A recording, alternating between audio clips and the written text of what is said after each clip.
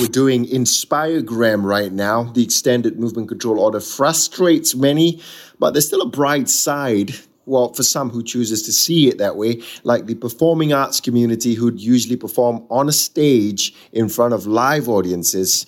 The KL Performing Arts Center, I would have thought they would be on a break within these tough times with no shows, but they have launched the hashtag Lockdown Art Project, which is to inspire Malaysians to get in touch with their creative side in these tough times via Instagram pages.